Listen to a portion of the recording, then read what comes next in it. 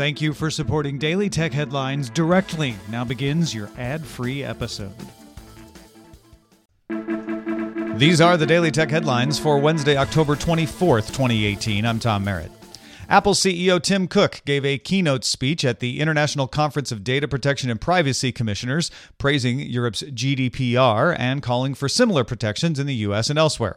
Cook said personal data, quote, is being weaponized against us with military efficiency. He said a privacy law should minimize the amount of personal data collected by companies, combined with transparency over what is collected, and the right for people to access that data and be sure it's secure. Google has added access to personal search data to the menu of its main search page on the web and in its Android and iOS apps. Google users have had the ability to see what data has been collected and deleted if they wish, but until now, that option was only available in the account settings. The information reports its sources say Apple will launch its TV service in the first half of 2019 in more than 100 countries, starting with the United States. It will include original shows commissioned by Apple, along with the ability to subscribe to other services like Showtime and HBO. It will supposedly be free for Apple device owners. Motorola is selling official repair kits in partnership with iFixit. iFixit sells kits to repair almost anything, usually without a manufacturer's blessing. But Motorola is now sourcing parts for 8 repair kits for the Moto Z, Moto X, Droid Turbo 2, Moto Z Play, Moto G5, Z Force, X Pure, and G4 Plus phones, focusing on fixing the battery and screen. Italy is fining Samsung and Apple 5 million euros each for intentionally slowing down phones. Apple also received an additional 5 million euro fine for failing to provide customers information on maintaining and replacing batteries. Apple has previously admitted to slowing down older phones when its OS detected a failing battery, saying it did so in order to extend the battery's life.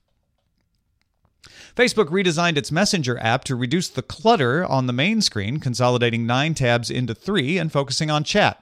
There's a tab for chat, of course, a tab called People with your contacts, and a tab called Discover, which includes businesses and games.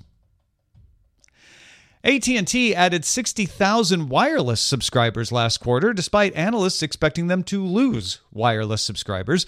But revenue rose slower than expected for its DirecTV satellite TV service, losing 359,000 subscribers more than expected.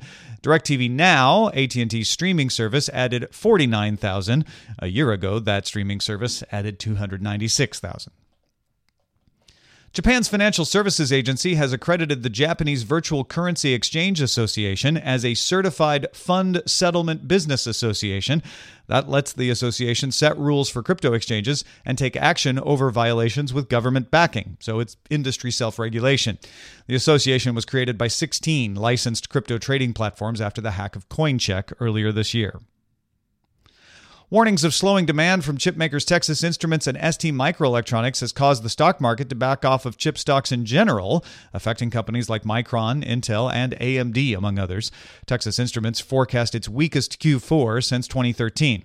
TI makes sensors used in a range of products from cars to phones and is often seen as a leading indicator of the health of the semiconductor market. Finally, HP announced an update to its Spectre 360 line of laptops, including a new 13-inch model with a claimed 22.5-hour peak battery life. That's up 37% over the previous model. It also has an option for gigabit-class LTE. There's a 15-inch model with a peak battery life of 17.5 hours as well. Both Spectre 360s arrive in November, with the 13-inch model starting at $1,500 and the 15-inch model at $1,390. I'm sorry, that's $1,150 for the 13-inch model. The 14-inch EliteBook X360 1040 G5 convertible for business customers also has an option for gigabit LTE. That one's coming in late October, starting at $1,499. For more discussion of the tech news of the day, be sure to subscribe to dailytechnewsshow.com. Thanks for listening. We'll talk to you next time.